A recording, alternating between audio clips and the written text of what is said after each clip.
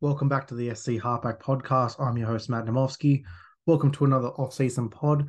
Today, doing some research, obviously got the new series of overall ranks, just giving the last 6 seasons of the Supercoach Guns to look at where they are heading into next year, what their past performances is, looking at the big board, redoing for the positions every fortnight that will come out, along with our weekly big board.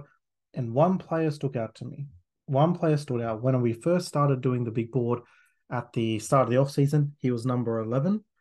On the new version, he's going to go to number 4. That's the name Dylan Brown. So Dylan Brown, for me, is moved into the top 4. I want to talk about it. Obviously, we're going to keep changing and moving through this off-season, but right now, you could say that the crush is there, and I really think he is in for quite a phenomenal season. Um, let's talk about his current form right now. Obviously, 2 games with the Kiwis.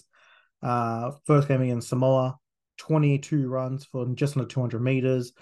I love his post-contact meters, 61. Against the Kiwis, obviously well beat, but 14 runs for 104 meters, 40 post-contact meters. This is a guy that's going to be able to get to his spots on the field. He'll take his runs, and he'll be able to make sure that he still powers through. Only played the 17 games this year, obviously averaged a 76. He's someone that is just going to be really. The reason why I think he goes number 4 now is just that premier position of 5'8", where Munster has been that for the last couple of years. Obviously, that average draft position always around 3 to 5. To me, it's now Dylan Brown moves into that spot. If you want to get a 5'8" nice and early, an attacking one, that's where you're going. He obviously had 56 overall rank at this season with less games. 2022, he was the 4th overall player with a 74 average. 2021, obviously, that's before he did when he's on his big attacking burst. He was 124th overall. But the season before that, 63 average for a 68th overall. So this is a guy that since he's coming to first grade, he's had one okay year. And the rest he's been really performing, especially these last 2 years where he's really taken his game to the next level. I think he is going to be the lead playmaker in this team. You look at someone like a Mitch Moses. I've got his finishes overall right here. So his last 6, 2018, 150th, 2019, 13th, 2020, 93rd, 2021, 76th, 2022, 13th, and last year, 60th. So again, has never cracked the top 10. He's got 2 13-place finishes. Dylan Brown had a 4th last year and would have been on pace this year if he didn't get the suspension. So he's someone who's going to be able to really get into a position where he's going to be able to make a lot of plays. He's someone who doesn't rely on the tackle break. You look at the 2 games that he has played so far in the tournament. He's only got 3, and that was both in that Samoa match. His tackling is obviously one of his great things. He had 22 makes for 1 miss against Samoa. And then in the Australia match, where again they got pretty well handily beat, 19 tackles, 1 miss. So he's someone who negative stats don't really follow him around. He's got one of the best short kicking games in the comp. So those little chips across the field or little grubbers in through are going to be on. He's just someone who, for me, is just going to.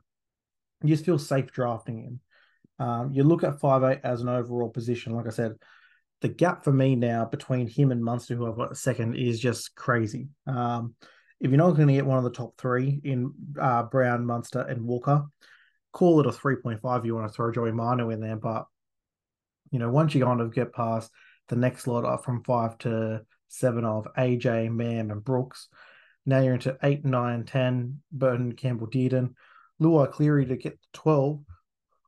And now you're in a Jack White and Braden Trindle, Jaden Sullivan, Kyle Flanagan, Luke Metcalf, Kieran Four, and Cody Nikarima and Jogger Cogger. So for me, I look at this big board now and I say, okay, the 2 halves going 1-2. I don't care what happens. Tommy is a comp winner, no doubt about that, but you can't not go for the safetiness of a Cleary Hines. I do have Turbo at 3. I think he is the next back shout there. But I've got Dylan Brown right at 4, and that's ahead of now Walsh, Ponga, and Tino. He's definitely moved into that range. And I just think the position scarcity of 5'8" is just going to lend itself to being, you know what, in the big board, you kind of look at just the players overall and how they're going to perform. One is going to perform really well. I think he's going to take a big leap again this year. He's taken leaps every single season in the NRL, especially from a Supercoach perspective. And to me, if you're the fourth pick, I could even go third, to be honest. If you're not really keen on Turbo, you look at it, Walsh had one season, want to see it again. Kalen Ponga, one hit knock away.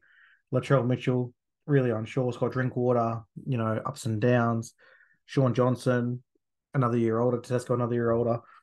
Really, the safest play, if you are going Cleary Hines, the safest play in the draft is to go Dylan Brown at number 3. He is a captain on most weeks. He's a vice captain every week. It doesn't matter who he plays. He has a really, really nice floor. You look this season at something like, we'll go through his tough matchups this year. So he first the Panthers in round 4 for a 47, Brisbane in round 8 for a 67. Rabbits, he turned up against the Rabbits, Brisbane in 87, Panthers in 81, Roosters, he had a 50 and 88. So these are teams, Newcastle, who obviously won that run, but 109 against them. He's just someone who has that floor of, okay, I'm going to captain Dylan Brown, or I just want a safety, give me a 67, 65 this week. He'll do that for you. So to me, he is the safest play after the two halves. And for me, right now, he's 4. I was doing Turbo's numbers, and I'll quickly chuck this in here just to give you some context. So Turbo's last 6 seasons is really eye-opening. So basically, 2019, 141st overall, 2020, 251st overall, 2022, 292 overall, this year, 173rd. 4 injury-affected years. 2 really healthy years. You had 2018, he finished 3rd. 2021, he finished 1st. And it was by one of the record margins we've ever had. So when he's on the field, you're going to get the top point scorer. And that's always the rub if you're drafting Turbo. If you're going to draft him and he stays healthy, you probably win your comp. Because if he plays for a full season, he's the top point scorer and you can put C on him every week, goodbye. If you draft him and he gets injured, we're looking there at an average of about 202nd overall. So you're getting basically a non-factor. So that's the risk we're going Turbo. So I can understand at 3, you're going, look, just give me Dylan Brown 75 average and I'll be happy with that. But you've got a guy who can probably go 100, 105 if he's healthy. So right now, the big board in terms of the top 5, again, this will be updated very, very soon. So Cleary's 1, Hines is 2, Turbo is 3, Dylan Brown moves from 9th to 4th, and Reece Walsh is at 5. That is the top 5 right now. So it was always kind of the way with the big ball. We're going to kind of move it around where Tino started at 5. He's now moved down to 7. There's no way he drops out of the first round, just letting you know that. I don't care who else happens in this thing. If he's healthy, he's going to be the first forward off the board. But yeah, just really interesting where you kind of, now you start doing just your overall vibes after the season. Yep, these are the guys I believe in. Now you start like putting it all on the big board and yep, these are all the guys that match and these are the best guys on the comp. And they look at position and go, okay, where's the scarcity? Where's the value? And, if Cam Munster was getting drafted every single season, averaging about 75 as his ceiling, and that's what Dylan Brown's kind of doing on the reg now, it just makes sense that he goes that high. So Dylan Brown for me is a top 4 pick, potentially even top 3. The running game is there. He's got one of the best kicking games close for a try. And I just think, like I said, I think Mitch Moses is there. But really, I think Dylan Brown has shown you, especially the way Parramatta faded at the end of the season, Dylan Brown is the guy that makes this team run. And I just think that if we get a full season of Dylan Brown, there's no origin, obviously. Parramatta, a Supercoach attacking friendly team. He's just someone who realistically can average the most out of the two behind the two halves, so obviously goal kicking and focal points in their attack. So Dylan Brown is the guy for me, and I just think that it's gonna get to a point where we kind of look at 5'8" and go, okay, if you for whatever reason you still think Munster is the guy, or you think South's gonna have a resurgence in Cody Walker, these 5'8s are actually gonna go pretty high, and I'm gonna have to shuffle them around because right now I have got Cam Munster at 22 and I've got Cody Walker at 36.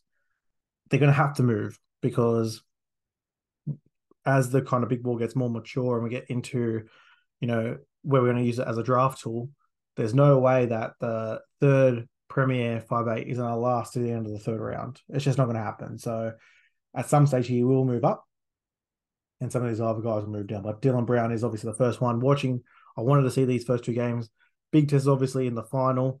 You know, he's averaging a lot of runs. We'll see if that continues. We'll see how his tackle efficiency goes. But I'm just said, I've seen enough. And like I said, this season you saw it. He was obviously on pace for a huge, huge season. Last year, he had a huge, huge season. So 2 years in a row, we'll make it a third one now. Normally, that's the way these guys, when you look at these premier guys, when they stay healthy, they put these seasons together in bunches. And to me, it's going to be another top 20 overall finish for Dylan Brown if he stays healthy. And if you're drafting that, you're just at third overall, you absolutely take that. That's an absolute win for you. Leave there, guys. Like I said, go have a look at the SC Halfback on the socials, putting up the posts every day. So obviously started with Teddy, his overall season points. Dylan Brown will be coming shortly, but got plenty of players there just to kind of give you that little bit of just check if what you're feeling is vibing. You know, is it someone who the last 5 years have had 5 average seasons and there's one good season mixed in there? Is it someone who consistently is up the top and maybe had one down year this year? Just kind of gives you a bit of a feel to go, okay, is this a trend or is this a one-off anomaly, or is it actually going to be moving forward? Is it time to jump off that bus? So I think that's why that really helps me. And like I said, position every fortnight, we'll put those out one day a week. And then every week we got the mock draft where we'll drop that and make sure that that is there up to date for you guys so you can keep looking at it throughout the off season. As we get closer and closer and some more podcasts fire up, you can obviously bounce that off. But yeah, we're really getting into preseason. Basically starts, I think, in a week after this tournament finishes. We're already about to be November tomorrow, and then all of a sudden you're in December, January, and now we're in a full tilt for preseason footy coming up into the draft. So be back every second day with a new bit of content. So thanks for listening, guys. Have a great day. Hear from you soon. Cheers.